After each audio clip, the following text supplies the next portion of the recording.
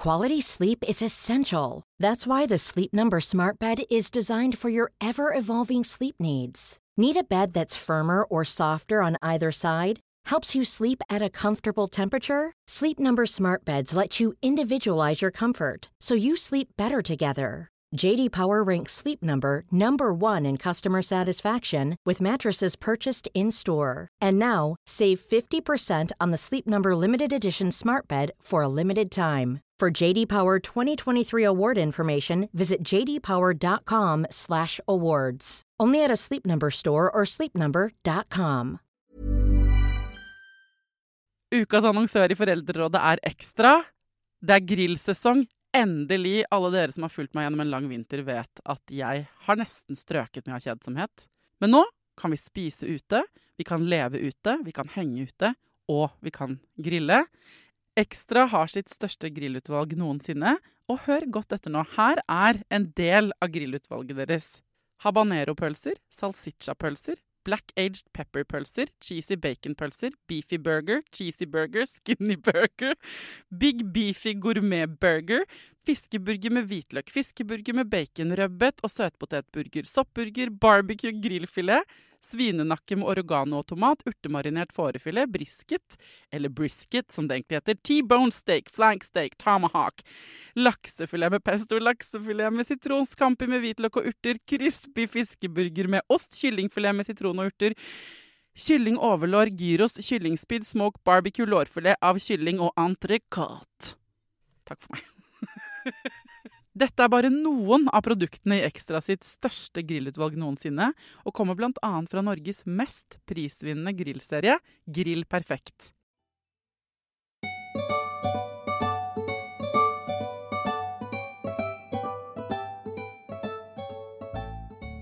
For en god stund siden i Foreldrerådet så lagde jeg en episode om det å være foreldre til hjertesyke barn. Og i etterkant av den episoden så fikk jeg mange spørsmål fra dere kloke, fine folk der ute, som gjerne ønsket seg en episode til, men da fra et kardiologperspektiv. Ikke sant? Den episoden jeg har laget med en psykolog, men hva egentlig de medisinske årsakene til hjertefeil hos barn? Hvorfor det noen barn som blir hjertesyke? Og hva slags behandling det de får? Og hvordan undersøkes dette på sykehus? Ikke sant? Hvis du får en baby med en hjertefeilsdiagnose, hva det som skjer da?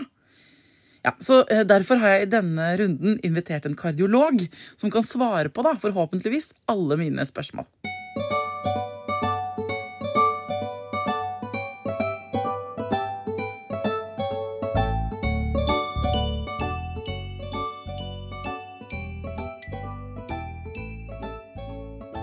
Hjertelig velkommen til Foreldrerådet, Henrik Holmstrøm. Takk for det. Du overlege, professor også ved barnekardiologisk avdeling ved Barne- og ungdomsklinikken på Rikshospitalet. Riktig. Dere har så lange titler, dere overleger. Ja, man må ikke bruke alt da. Nei, det høres flott ut da. Du har blitt ønsket ved navn til denne podcasten for å snakke om barn med hjertefeil. Vi har laget en episode før som heter Hjertebarn, og den kjempefin. Den lagde vi i 2019, og etter at jeg lagde den episoden så fikk vi melding fra en lytter som som sier: jeg tipser om Henrik Holmstrøm på Rikshospitalet. Han har vi opplevd, han har møtt oss på en fin måte, både rundt selve sykdommen og det psykiske oppi det hele. Så det derfor du her, headhuntet på vegne av en lytter. Ja, det gjør det ekstra hyggelig for å komme hit. Hva de ulike hjertefeilene barn kan få? Ja, det visste jeg jo på forhånd at du skulle spørre om, og det en skikkelig utfordring å forklare. Okay. Fordi vi har jo liksom ingen ende på hvor mye pedagogisk materiale vi har i bilder og sånn for å forklare dette, og nå må jeg liksom gjøre det uten bilder. Ja, du må lage bilder i hodet på folk. Ja. Så det første du må gjøre da jo liksom forsøke å se for deg et hjerte fra skolebøkene eller fra en anatomisk atlas eller noe sånt, og så da ser man noen ganger det bare en klump, men man ser at det går 2 rør ut på oppsida.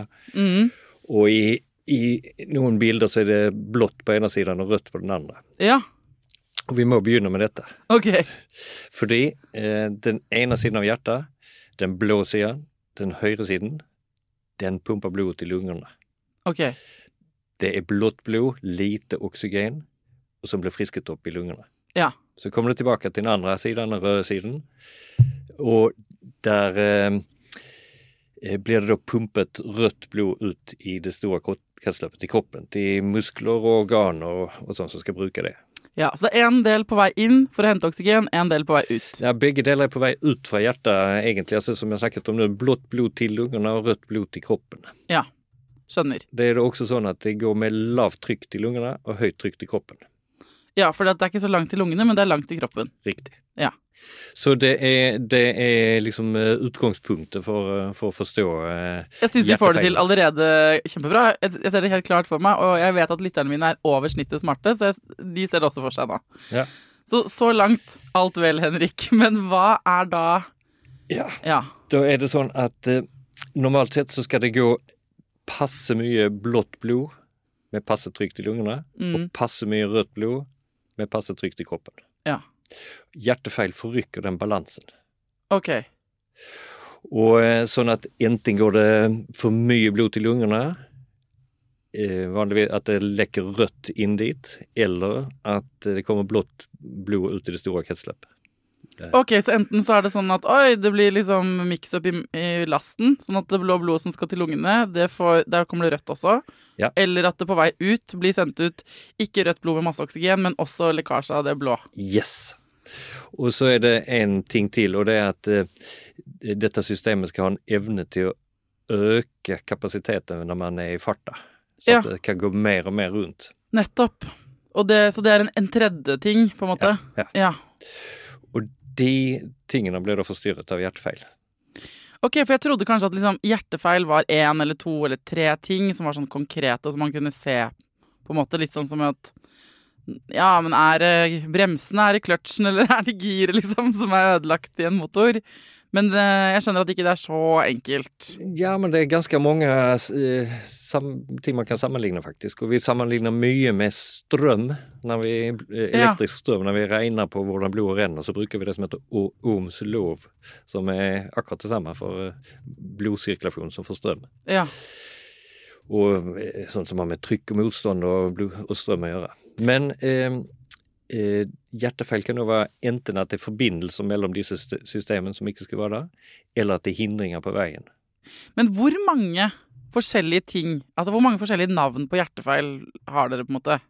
Ish da. Altså. Ja, altså vi tittet på, vi skal innføre et nytt diagnostisk kodesystem, og hvis man tar med behandlinger og alle undergrupper, alle varianter, så var det cirka 20 000 punkter på den listan i den mest detaljerte formen, men i daglig praksis så er det noen 100 faktisk. Ja, ok, så fordi at nettopp, så jeg ble veldig glad du begynte med den tegningen med rødt og blått da, ikke begynte på den listen fra topp, for da hadde vi sittet der et år. Det vanlige er at man bare har en liten ting, liksom et lite hull eller noe sånt, men veldig mange har flere ting. Kombinasjoner av hull og hindringer og sånn. Og de kombinasjonene kan være veldig individuelle. Så at vi møter stadig vekk barn med hjertefeil som vi liksom aldri har sett prikk maken til før. Skjønner. Så det er nesten som en egen... Der hvor man tenker sånn at man går til fastlegen, så har de en sånn veldig bredspektret diagnosemulighet, ikke sant? Så har dere nesten under dette med hjertet bare, så er det en like stort univers. Hvordan finner man ut når man er gravid, eller hvordan kommer man liksom inn i deres spor i starten, på en måte? Ja, det er forskjellige måter. Og jeg har lyst til å ta en liten sånn blikk ut i verden før vi går inn på det, og sette det litt i perspektiv. Fordi om du ser for deg et sånt koronakart over verden med forskjellige farger, så er det knallrødt liksom noen steder, og ofte så er det jo da i de landene med dårlige ressurser. Og hvis man ser på dødelighet i hjertefeil, så er det helt likt selvfølgelig. At det er liksom Afrika og sånt som er mest rammet, og der er det mange som den dag i dag dør av forskjellige hjertefeil og sånn. Som vi i Norge ikke dør av? Nei, men den utviklingen har gått ganske fort. Den har gått på ikke så mange 10 år. Og så når jeg begynte for 30 år siden med dette her, så var det kanskje 1 av 10 som døde i forbindelse med operasjoner. Og nå er det liksom mindre enn 1 av 100, eller rundt 1 av 100 kanskje. Ja. Og så det har vært en enorm utvikling, og det gjelder både behandlingen og måten å oppdage hjertefeil. Så de diagnostiske metodene har da hatt et oppsving, og vi vet ikke precis tallene for hvilke metoder som fører til målet i dag. Det har vi holder på å avslutte en opptelling på det. Ja, så dere vet ikke hva suksessen består i, på en måte? Jo, vi vet mange faktorer, men vi kan ikke si precis. Det dere vet at det er veldig bra at dere finner ut av ting tidlig. Yes. Greit. Men hvis man går på ultralyd, da, normal ultralyd, er det da man pleier å finne hvis man er gravid? Ja. Ja. Det var de alvorlige feilene. Det er liksom en standard for hvilke ting man skal se på i hjertet. Og så er det noen som er mer spesialister, som ser på enda mer detaljer, liksom. Men i stort sett så er det å si at alle de 4 rommene i hjertet skal være til stede, med 2 forkamre og 2 kamre. Og at årene går av på riktig sted, at veggene er tette, og at klaffene fungerer normalt. Ja, det er liksom EU-kontrollen, på en måte. Ja. Så hvis de oppdager at noe er liksom litt off, litt annerledes, så vil jeg tro man henvises da. Hvordan kategoriserer dere? Hvordan begynner dere? Ja, nå kan jeg jo si at dette er ikke så involvert i daglig praksis, men det er jo mye av det samme som vi gjør etter fødselen, at man går gjennom hele hjertet og ser på hvilke avvik man kan påvise. Og hva er de vanligste avvikene da? De som blir oppdaget er jo da vanligvis den fjerdedelen av de med hjertefeil som er mer alvorlige. Og det som er lettest å se er hvis et av de store kammerne ikke er til stede eller underutviklet. Ja, ok. Og så har jeg hørt om dette med hull i hjertet. Ja. Hva er det hull? Ja, visst er det hull. Men det finnes forskjellige typer hull. Det finnes noe som er anleggsfeil, på en måte, at en del av en vegg mangler. Ja. Men så finnes det også noen fosterforbindelser som skal være til stede, som skal lukkes etter fødselen, og som ikke alltid gjør det. Og det er liksom ikke en bygningsfeil, men bare liksom en feilutvikling, kan man si. Men hele vårt system for å oppdage hjertefeil har til hensikt å unngå at barn kommer inn syke med uoppdaget hjertefeil. Ja. Så at man kan liksom gi behandling før før barna blir alvorlig syke. Ja. Og derfor har man det systemet med å først sjekke i fostertiden, og så har man en rutinemessig undersøkelse på barsel med å måle oksygenmetningen i hånd og fot. Ja. Når du sier det, så ser jeg hva for meg som bitteliten hånd og bitteliten fot. Så det er søtt. Ja. Og da, om det er noen avvik der, så gjør man en hjerteundersøkelse. Og det tredje er at det er en legeundersøkelse på barsel, hvor man oppdager ganske mange faktisk av de som har noe som man må forholde seg til. Ok, og da? Da er det en barnelege som går og lytter på barna på nyfødtundersøkelsen og kjenner på puls og sånne ting, og ser på pusten. Og hvis han da mistenker at det er noe som ikke er normalt, så blir det barnet henvist til en hjerteundersøkelse med ultralyd. Og da begynner dere, hvis det da, ikke sant, da, som du sier, så kan det være tusenvis av forskjellige kombinasjoner. Ja, men i den situasjonen, av de som blir henvist fra barsel, så er det bare en brøkdel som har en liten del som har noen betydning. De aller fleste har helt bagatellmessige ting som man kanskje i verste fall må kontrollere en gang eller to, men som heler seg selv og som ikke er noe sykdom. Jeg prøver å tvinge deg til å narrow it down, men jeg skjønner at det er så vanskelig. Jeg prøver å liksom se sånn, så fordi jeg skjønner nå at jeg i løpet av en episode med deg i studio ikke kommer til å bli ferdig med kardiologi som tema. Du får ikke jobb hos oss.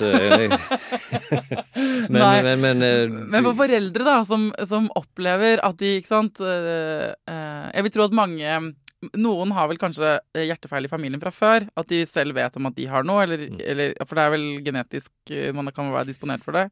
Ja, det er ganske lite genetikk, faktisk. Ok, så da er de fleste blir ganske overrasket når de da finner ut at det er noe gærent med barnets hjerte, og da tenker jeg at de må bli ganske redde. Ja. Men blir de fleste bare de blir henvist til en hjerteundersøkelse. Ja. Og de blir livredde selvfølgelig for at det skal være noe galt. Og når vi da liksom friskerklærer 90% av de vi ser på, så er det ibland at det har liksom blitt et svimerke som ikke slipper bare av den beskjeden om at det var noe. Så vi må jobbe ganske mye med å snu det der og si at dette, for det vi finner da er kanskje ingenting, eller så finner vi noen sånne fosterforbindelser som er åpne, eller noen bittesmå hull inne i hjertet som ikke har en betydning. Og da må vi liksom på andre dag på barsel få en mamma til å forstå at det var ingenting likevel. Og de fleste mamma er så i tåke og så engstelig i den situasjonen at det ikke er så lett å ta til seg den beskjeden alltid. Nei, altså i tåke, altså hvis du hadde vært gjennom det vi er gjennom, så tenker jeg at vi er faktisk ganske våkne i forhold til det mange av oss liksom står midt oppi da, men det er klart at det skjønner jeg. Kan du ikke bruke denne podcasten til det? For hvis noen har hørt at de kanskje at noe med hjertet, så tenker de fordi de fikk den beskjeden på barsel, og så fikk de også beskjeden om at alt kom til å gå bra, så kan du bruke, for nå snakker du ikke bare med en av dem, nå snakker du jo til mange, mange tusen av dem. Ja. Så hva er det den forsikringen når dere dobbeltsjekker, fordi dere har kanskje tenkt at det kan være noe, og så finner dere ut at det ikke er noen ting likevel. Ja. Hva er dere hvordan kan dere være sikre da? Da har vi har så gode metoder at da er vi sikre. Men det som er et problem er at det er noen som vi må sjekke en gang til for å si at utviklingen går som vi tenker oss. Og da er det liksom 99% sikkert at det gjør det kanskje. Men den ventefasen kan være veldig tung da i 2-3 måneder. Og hvis foreldrene ikke har forstått at det uansett er et veldig bagatellmessig ting. Nei, men det er jo en sånn generell utfordring jeg tenker at mange av dere leger har, er å kommunisere til oss. Fordi for deg er det jobben din. Du står i det hver dag, og i ditt relative system inni hodet ditt, så er det liksom ikke noe farlig. Men for det mennesket som opplever det, på toppen av at man er nybakt forelder, så er det sånn helt ekstraordinært da. Så der har man en sånn derre glipe i forståelseshorisont, på en måte. Ja, visst. Og pluss at det da er en situasjon som det går fort, og det er mye følelser i sving i det hele tatt, så det er ikke så lett. Det er ingen god situasjon for å ta til seg den informasjonen. Nei, og så kommer dere inn, ikke sant, på en slags visitt, og så er dere litt korte, for dere har mye å gjøre, og så, ikke sant, det er jo hele det der, da er dere høyt på strå. Da taler det ikke til deres fordel at dere er den kule legegjengen i kardiolog på det kule bordet i lunsjen. Ja, men vi for det første tror jeg ikke vi ser på oss selv som det som gruppe. Nei, men dere skjønner, ikke sant? Jeg skjønner at det blir sånn, og det som blir sånn med alle ting. Det er derfor det er så bra at dere kan komme hit og vi kan snakke om det her, for det må jo være frustrerende for deg også, som vet at sånn, her er det ingenting, vi er veldig føre var, vi har skikkelig gode undersøkelsesmetoder. Grunnen til at vi tok denne ekstra kontrollen var for å være på den sikre siden, og nå er jeg helt sikker på at det ikke er noe gærent. Og det at hun da, eller han, altså når mor og medmor, eller mor og far står der, og du ser at ikke angsten slipper tak i fjeset deres, så må det være frustrerende for deg, for da kommer jo ikke din forsikring gjennom. Nei, og vi gjør jo så godt vi kan. Vi er veldig klar over dette, men så er det iblant da at når noen kommer tilbake til den kontrollen, så er de fortsatt, så kommer det frem at de har vært veldig redde i ventetiden. Ja, jeg hadde en annen lege her for ikke så lenge siden. Vi snakket om klumpfot for noen uker siden. Og der diskuterte vi også litt det der. Jeg skulle litt ønske, dette er på siden altså Henrik av det vi skal snakke om, men jeg skulle ønske at det ble mer screenet hva den psykiske effekten av en del behandling eller kontakt med helsesystemet var, fordi når det gjelder klumpfot så må barna ha sånn skinne på foten og alt mulig sånn, og så er det fra et legeperspektiv, dette kan man veldig fint fikse. Mens hvis man hadde hatt sånn screening, også når det gjelder sikkert ting med hjertet, sånn parallelt med sånn, hvordan går det med barnet rent fysisk og hjertekammer og det blå og det røde og det der, men også sånn der, hvordan synes vi det går, hvordan har foreldrene det egentlig? For det har jo så mye å si for hvordan barnet egentlig har det. Ja.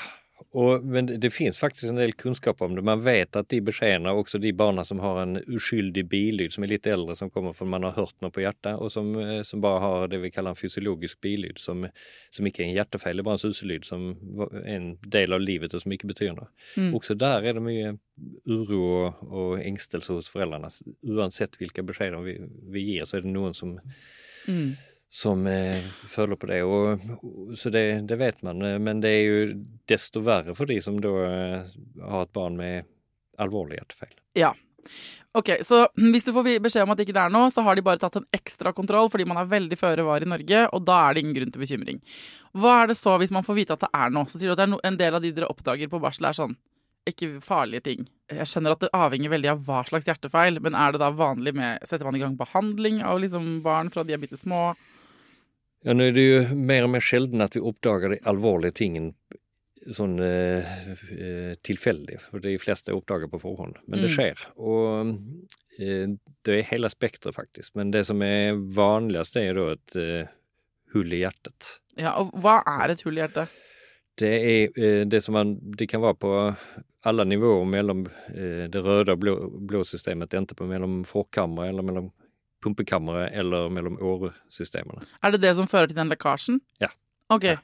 Så da fører det til at det renner for mye blod til lungene. Ja, det fører alltid til det. Ja. Og hva er dumt med det da? Da blir det ene er at hjertet må pumpe mye mer blod. Fordi det lekker unna det røde pumpekammeret som skal pumpe, må pumpe både til kroppen pluss det som lekker til lungene, liksom. Og det kan være faktisk et dobbelt pumpearbeid. Ja, så da må du bare jobbe mye hardere. Ja. Og så blir lungene blodstinne, litt mindre plass for luft, og det er mindre marginer for alt som krever noen energi, spise og vokse og trives og allting. Så konsekvensen er at man blir mer sliten da? Ja. Ok. Skjønner. Så, og hva er det hvis det er et sånt hull i hjertet som da, ikke en av de som er ubetydelige som kommer til å gå seg til, men et hull i hjertet som man da tenker sånn, ok, denne lekkasjen her, den må vi tette, for ellers så går hele kroppen litt sånn på ekstra gir. Hva gjør man da? Nei, da er det så, kroppen er jo vist laget, va? Så den prøver jo mange ganger å tette det hullet selv. Åja, med ting og tang? Ja. Okay. Legger plaster på med klaffevev eller et eller annet sånt, eller så gror muskelveggen til så at det kan tette seg. Og det er ikke alltid så lett å forutsi hvem som er hvem. Nei. Og derfor så vil vi gjerne følge de barna og en periode. Og så er det også sånn at symptomene kommer ikke med en gang. Det er langsomme prosesser, så det går ofte mange uker før barna blir preget av også et ganske stort hull i hjertet. Nettopp. Og det er sånn som hvis det er et lite hull i hjertet, så kan det hende man ikke eller så man ikke merker det på symptomer før barna begynner å liksom bevege seg. Nei, hvis det er et lite hull, så gir det ingen symptomer. Nei. Men hvis det er stort nok til å gi symptomer, så er det ofte langt ut etter flere måneders levetid. Så det dere gjør da, er å bare sjekke det opp, altså sjekke innom og finne det, og så venter dere egentlig litt i starten på hva kroppen skal finne på? Ja. Og hva er det dere håper at kroppen gjør da? At vevet i hjertet liksom finner en måte å tette et sånt hull. At ikke den begynner å lage noe nytt? Nei. Lager ikke noe nytt hull. Nei, ikke hull, men den lager hjertevev, liksom. Ja, det er ofte at det ligger litt klaffevev i nærheten, så kan det liksom hefte seg til som et plaster. Ja, og det er bra, eller? Ja, det er bra. Ja. Hvis det tetter seg selv, så slipper man gjøre noe med det. Og hvis ikke det tetter seg, så finnes det kjempegod behandling i alle fall. Hva tetter dere det med da? Med operasjon vanligvis. Ja. Og så nå snakker vi om det er litt avhengig av hva det sitter. Det sitter det i forkammerne, så tetter vi det ikke med operasjon, men med den andre behandlingsmetoden vi har, som er kateterbehandling. Når man ikke åpner brystkassen, man går bare inn med en liten ledning via lysken, og så kan man sette en propp i hullet. Even on a budget, quality is non-negotiable. That's why Quince is the place to score high-end essentials at 50 to 80% less than similar brands. Get your hands on buttery soft cashmere sweaters from just $60, Italian leather jackets, and so much more. And the best part about Quince, they exclusively partner with factories committed to safe, ethical, and responsible manufacturing. Elevate your style without the elevated price tag with Quince. Go to quince.com/upgrade for free shipping and 365-day returns. Many of us have those stubborn pounds that seem impossible to lose, no matter how good we eat or how hard we work out. My solution is PlushCare.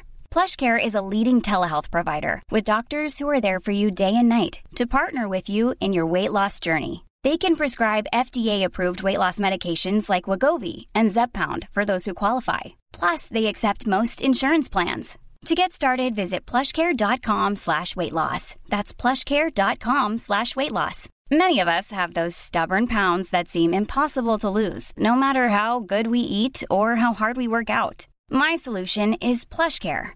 PlushCare is a leading telehealth provider with doctors who are there for you day and night to partner with you in your weight loss journey. They can prescribe FDA-approved weight loss medications like Wegovy and Zepbound for those who qualify. Plus, they accept most insurance plans. To get started, visit plushcare.com/weightloss. That's plushcare.com/weightloss. Hva slags propp? Nå så jeg for meg en sånn liten vinkork, men det ikke det. Men hva slags propp det på en måte? Nei, det litt mer avansert. Ja. Og altså hele poenget at du tenker en dobbel paraply for eksempel, Ja. Som har 2 blader, så hele poenget med den at du kan fälla den sammen så det blir som en lång paraply, og så kan du da få den inn i tynt rør. Ja. Og så fäller du ut paraplyen på ena siden av veggen, og så har du et paraplyblad til som du da tar på andre siden av veggen. Smart. Veldig smart, altså. Ok, dette med de hullene i hjertet som må repareres av dere fordi kroppen ikke lager, ikke sant, det den trenger for å tette det, det alvorlig da? Ja, det vanligvis kan man si at de moderate. Ja. Det alvorlighetsgrad. Lette eller moderate. Lette eller moderate. Og hva det da som de alvorlige hjertefeilene? Nei, det jo herfra til evigheten. Det finnes alle varianter, og på den dystre siden så det jo faktisk sånn at det ikke alt som lar seg behandle. Nei. Hva det som typisk for dødelig hjertefeil? Det at det ikke finnes, altså man har noen prinsipper for kirurgien, eller behandlingen, enten det med kateter eller kirurgi operasjon, åpne brystkassen, kateter stikke innledninger. Kan man reparere feilen, så gjør man det. Fiksa den liksom. Åpne forsnevring eller tette et hull. Noen ganger kan man kanskje gjøre det senere, men ikke med en gang. Og da det første behandlingen at man prøver å oppnå den balansen jeg snakker om, at det skal gå passe mye blått blod til lungene og passe mye rødt i kroppen. Og så kan man gjøre det med et hjelpeinngrep, og så kan man gjøre reparasjonen når barnet større. Ja. Den tredje varianten at det ikke finnes noen mulighet for å reparere hjertet. Da må man ty til reserveløsninger. Ja. Og da det vanligste at barna må vokse opp med et halvt hjerte.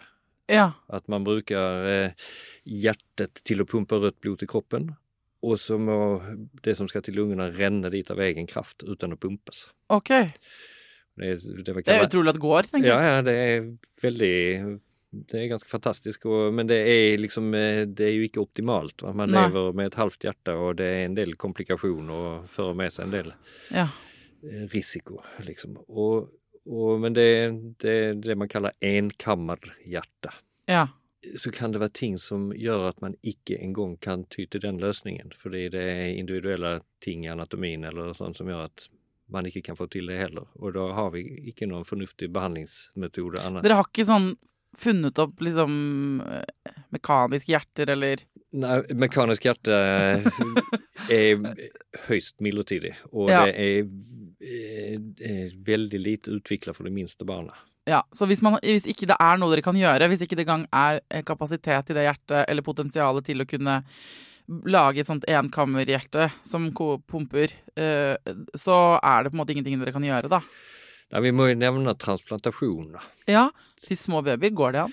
Nei, for 10 år siden var det egentlig ikke et tema. Men de siste årene har det vært en utvikling så at det har begynt å åpne seg en mulighet for det. Og det dels fordi resultatene har blitt såpass mye bedre at man kan leve i hvert fall 20 og kanskje flere gode år med et transplantert hjerte.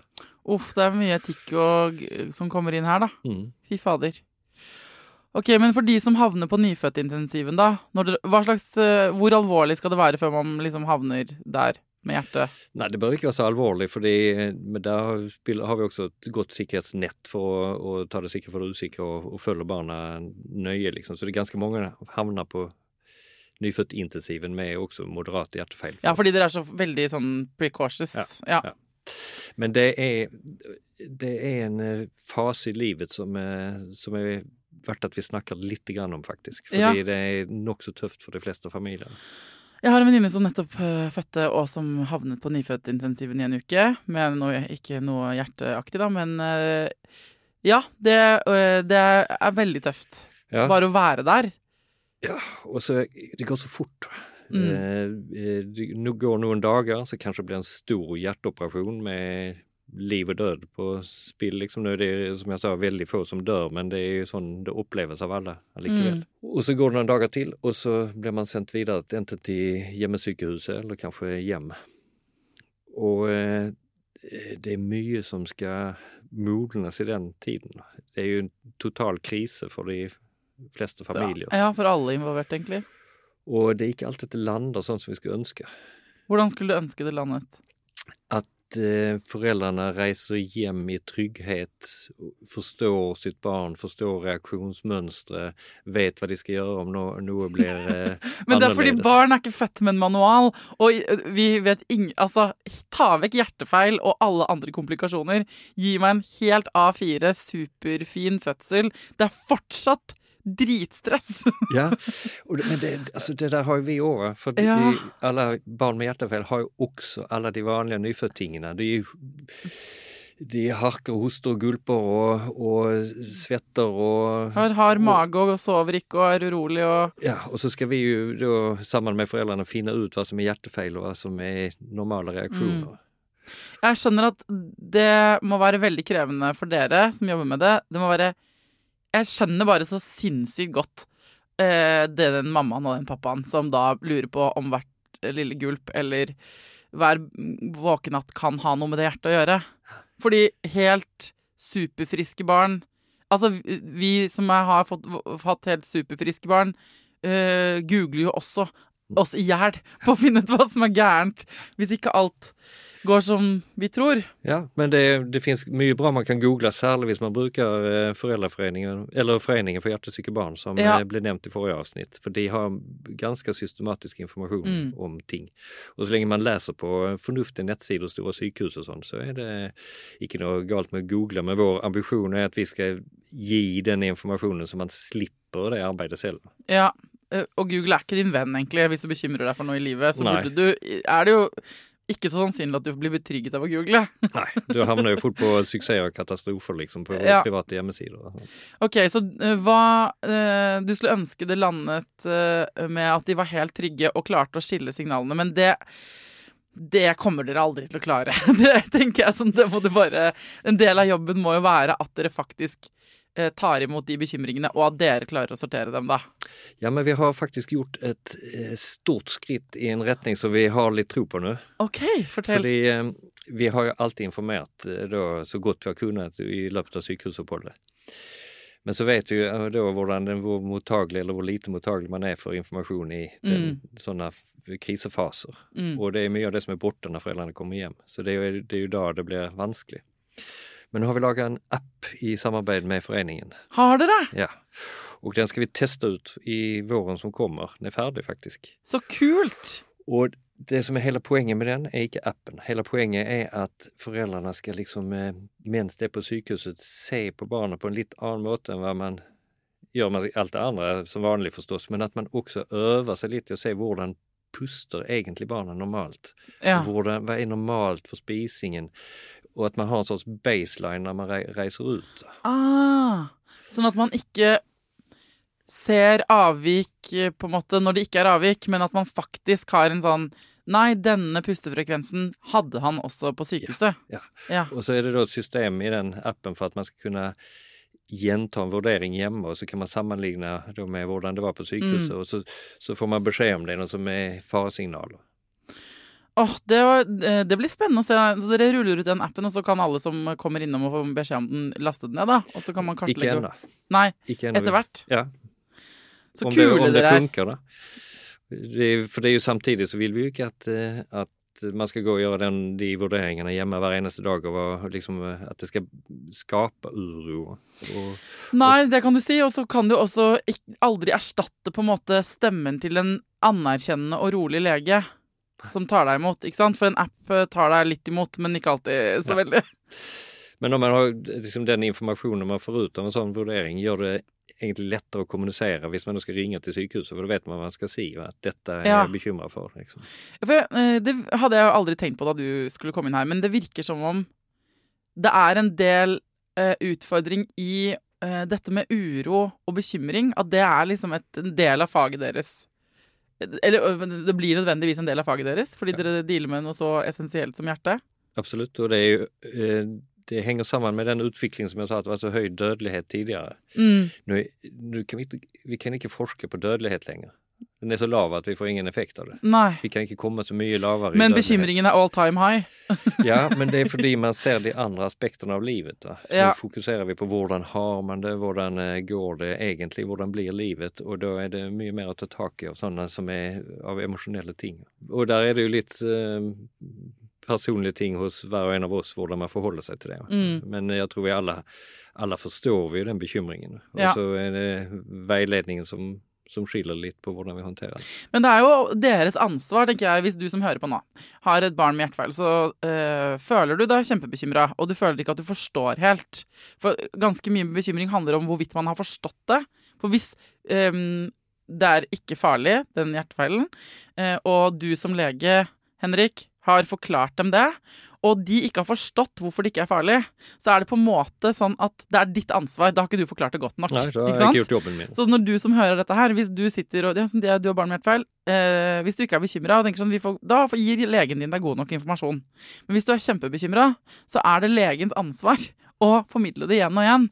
Og så kan du se på sånn, ok, men det sånn at du ikke at du alltid bekymret? Det handler selvfølgelig om den enkelte forelderen også. Men det litt sånn viktig for foreldrene som hører på dette her å vite at de skal ikke gå rundt og mangle informasjon og være redde. Nei. Sant? Da må de spørre. Men så det jo, må du jo si at det jo situasjoner når vi alle lever i usikkerhet. I livet, mener du? Nei, i denne behandlingssituasjonen. Ja. Når vi ikke vet sikkert hva som blir neste trinn, og hvor vi ikke vet sikkert hvordan barna vil tåle sin hjertefeil, og hvor det en felles bekymring. Og da må vi på en måte dele den. Da kan vi ikke eliminere bekymringen, men vi kan lindre den kanskje. Hva ditt beste råd til folk som står der da? I den uvissheten? Det å stole på behandlingsapparatet, fordi det som vi har, grunnen til at vi har så gode behandlingsresultater, at det har blitt bygget opp et fantastisk system i dette landet, mer enn i de fleste andre. Så vi går liksom på alle nivåer, fra helsestasjoner opp til spesialisttjenester som jeg representerer. Hvor det på alle sykehus med barneavdeling finnes barneleger som kan kardiologi. Og hvor vi alle har et felles formål om barnas beste, sammen med foreldrene. Men av de som hører på, som ikke fikk oppdaget hjertefeilen før i høyere alder da, så vil jo de tenke sånn, hvorfor ble ikke dette oppdaget før? Ja, og det som da ikke blir oppdaget vanligvis litt lettere hjertefeil. Og vi har hatt ungdommer som har vært på landslag i forskjellige idretter med et hull i hjertet, og som vi likevel har tettet, selv om det har fungeret såpass godt fysisk, fordi det på lang sikt vil kunne lønne seg. Og det klart at de vi misser, at det jo selvfølgelig frustrerende for det gjelder, men det færre og færre. Ok, nå skal jeg prøve meg på en oppsummering, og så får du korrigere meg. Når det gjelder hjertefeil, så det folkens som å gå inn i et helt univers med ulike. Det nesten en helt egen legevitenskap, for det så sinnssykt mange forskjellige kombinasjoner av utfordringer som kan... Så det vanskelig å gå inn i og si sånn, det ikke 4 hjertefeil på en måte, det 1 milliard, føler jeg. Men for dere som har barn med hjertefeil, så det Henrik sier, at vi helt sinnssykt gode til å finne ut av det, dobbeltsjekke, kontrollere, diagnostisere og sette i gang tiltak i dette landet. Det vil si at hvis man først skal bli født med hjertefeil, så det bra å bli født med hjertefeil i Norge. Am I right? Ja.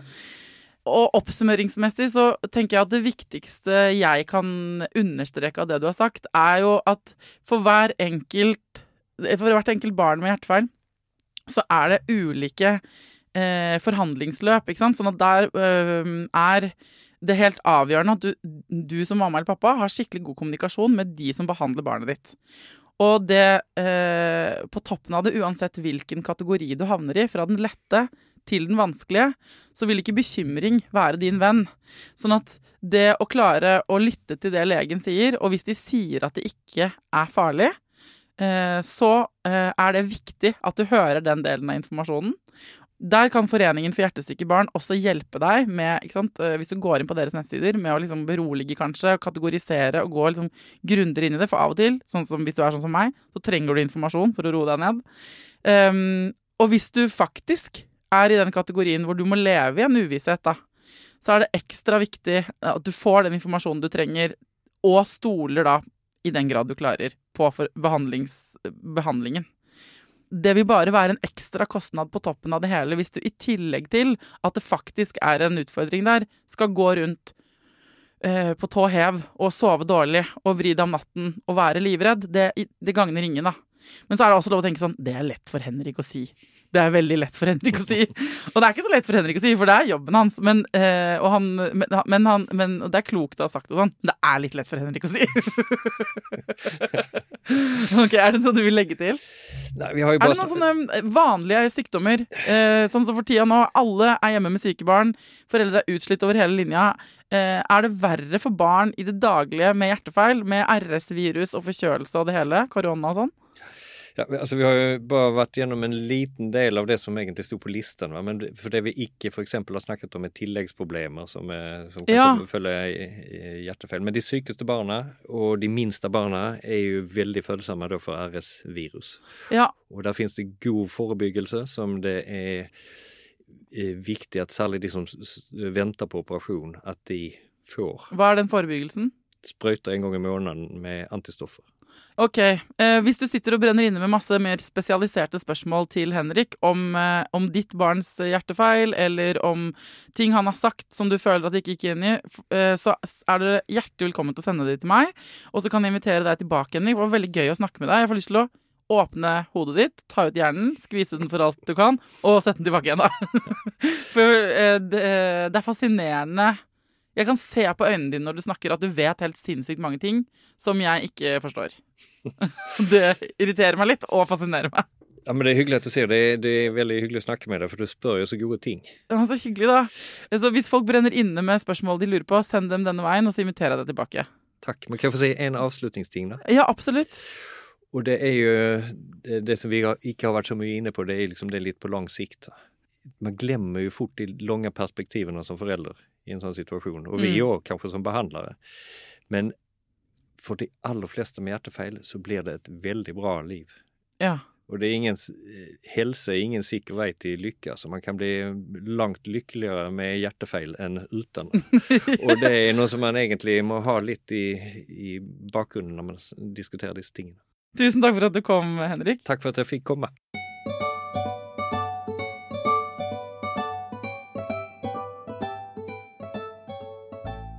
På fredag er det julaften.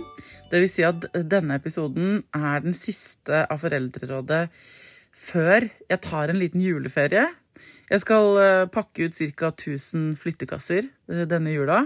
Jeg skal prøve å gå fra å være ettbarnsmor til å bli trebarnsmor på deltid. Og så skal jeg kose meg, spise marshmallows, pepperkaker, ligge på sofaen og henge med søstrene mine. Det er mine juleplaner. Jeg har også en plan om å gå i pysj en hel dag og se på julefilm, sånn som de gjør i amerikanske filmer, vet dere. Jeg har liksom aldri fått til det i romjula, men det virker jo som denne jula her blir litt mindre sosial da, enn det vi kanskje ellers skulle ønske, så da kan jo det være et godt alternativ. Kanskje jeg får det til da, for første gang. Så vi tar en liten pause, en liten ferie fra podcasting, og så gleder jeg meg til et blankt nytt år. Jeg orker ikke å tenke at 2022 skal bli så innmari mye bedre. Jeg tenker at det får bare bli som det blir. Men jeg er så sinnssykt glad og stoka og takknemlig for at dette her kan være min jobb. At min jobb nå er å snakke med verdens klokeste folk om ting dere lurer på. 7,4 millioner nedlastninger. Sjekket akkurat. Det er antallet totale nedlastninger og lyttinger av denne podcasten. Det er helt vanvittig. Takk for at dere hører på, folkens, og kommer konstruktive tilbakemeldinger til meg, og kjærlighet og støtte, og takk for at jeg får lov til å tråkke i bar av og til, og drite meg ut, og lære sammen med dere da, ikke sant? Jeg blir ikke bedre enn det jeg får tilbakemelding på. Så vit at jeg leser meldingene deres, så tar de til meg, og jeg har en kjempelang liste med temaer på episoder vi skal lage. Jeg trodde jeg skulle være ferdig med denne podcasten. Da jeg begynte med den, så trodde jeg liksom skulle lage 10, 12, 20 episoder, og jeg har aldri hatt så mange temaer på temalista som jeg har nå. Men ikke fortvil, send gjerne ditt også, ikke sant? Jo mer du maser, jo høyere opp på lista kommer kanskje det temaet akkurat du ønsker deg. Og så vil jeg bare si, fy fader, det er skikkelig koselig for meg at du hører på denne podcasten. Jeg håper at du får stunder gjennom denne jula for det du må huske nå er å budsjettere med at det kommer sannsynligvis litt av hvert. Så bare husk på det når du føler deg lei deg, eller når du føler deg sinna, eller når du føler deg alene eller skuffa, så er det helt sånn, da har du helt på merket. Sånn skal det også være i jula. Kanskje enda mer sannsynlig at det er sånn i jula enn andre høytider. Og så skal du smile litt ekstra når du kjenner på at du er glad og entusiastisk, og at du gleder deg, eller at du klarer å slappe av. For det er også en del av det. Livet er liksom sjelden en ting, sånn som jeg føler vi får forespeilet. Det er liksom alt på en gang, hele tiden. Så det gjelder, jobben vår er liksom bare å få det med oss. Få med oss hver opptur og hver nedtur. Ok, før jeg blir helt sånn life coach, så vil jeg egentlig bare si god jul til deg og de du er mest glad i. Jeg håper du får kost med både mennesker og dyr du liker. Og så håper jeg du får spist mange gode ting. Og så snakkes vi i 2022. Til neste gang, ta vare på deg selv, ta vare på ungen din, og lykke til.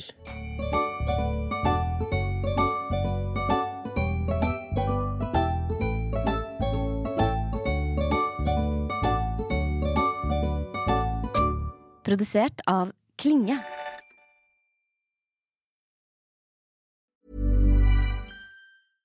Imagine the softest sheets you've ever felt. Now imagine them getting even softer over time. That's what you'll feel with Boll & Branch's organic cotton sheets. In a recent customer survey, 96% replied that Boll & Branch sheets get softer with every wash. Start getting your best night's sleep in these sheets that get softer and softer for years to come. Try their sheets with a 30-night guarantee. Plus, get 15% off your first order at bollandbranch.com. Code BUTTERY. Exclusions apply. See site for details. Okay, I have two new obsessions that I need to share with you. Impress No Glue Press-On Manis and Impress Press-On Falsies Lashes. Trust me, these are getting ready game changers. Both require no glue, so there is no damage to your natural nails and lashes, no mess, and no annoying dry times. Just one step and you're done. Boom. Instant glam. Visit impressbeauty.com/presson and use code PRESSON25 at checkout for 25% off Impress Manicure and Press-On Falsies. Imagine the softest sheets you've ever felt. Now imagine them getting even softer over time. That's what you'll feel with Boll & Branch's organic cotton sheets. In a recent customer survey, 96% replied that Boll & Branch sheets get softer with every wash. Start getting your best night's sleep in these sheets that get softer and softer for years to come. Try their sheets with a 30-night guarantee. Plus, get 15% off your first order at bollandbranch.com. Code BUTTERY. Exclusions apply. See site for details. Even when we're on a budget, we still deserve nice things. Quince is a place to scoop up stunning high-end goods for 50 to 80% less than similar brands. They have buttery soft cashmere sweaters starting at $50, luxurious Italian leather bags, and so much more. Plus, Quince only works with factories that use safe, ethical, and responsible manufacturing. Get the high-end goods you'll love without the high price tag with Quince. Go to quince.com/style for free shipping and 365-day returns.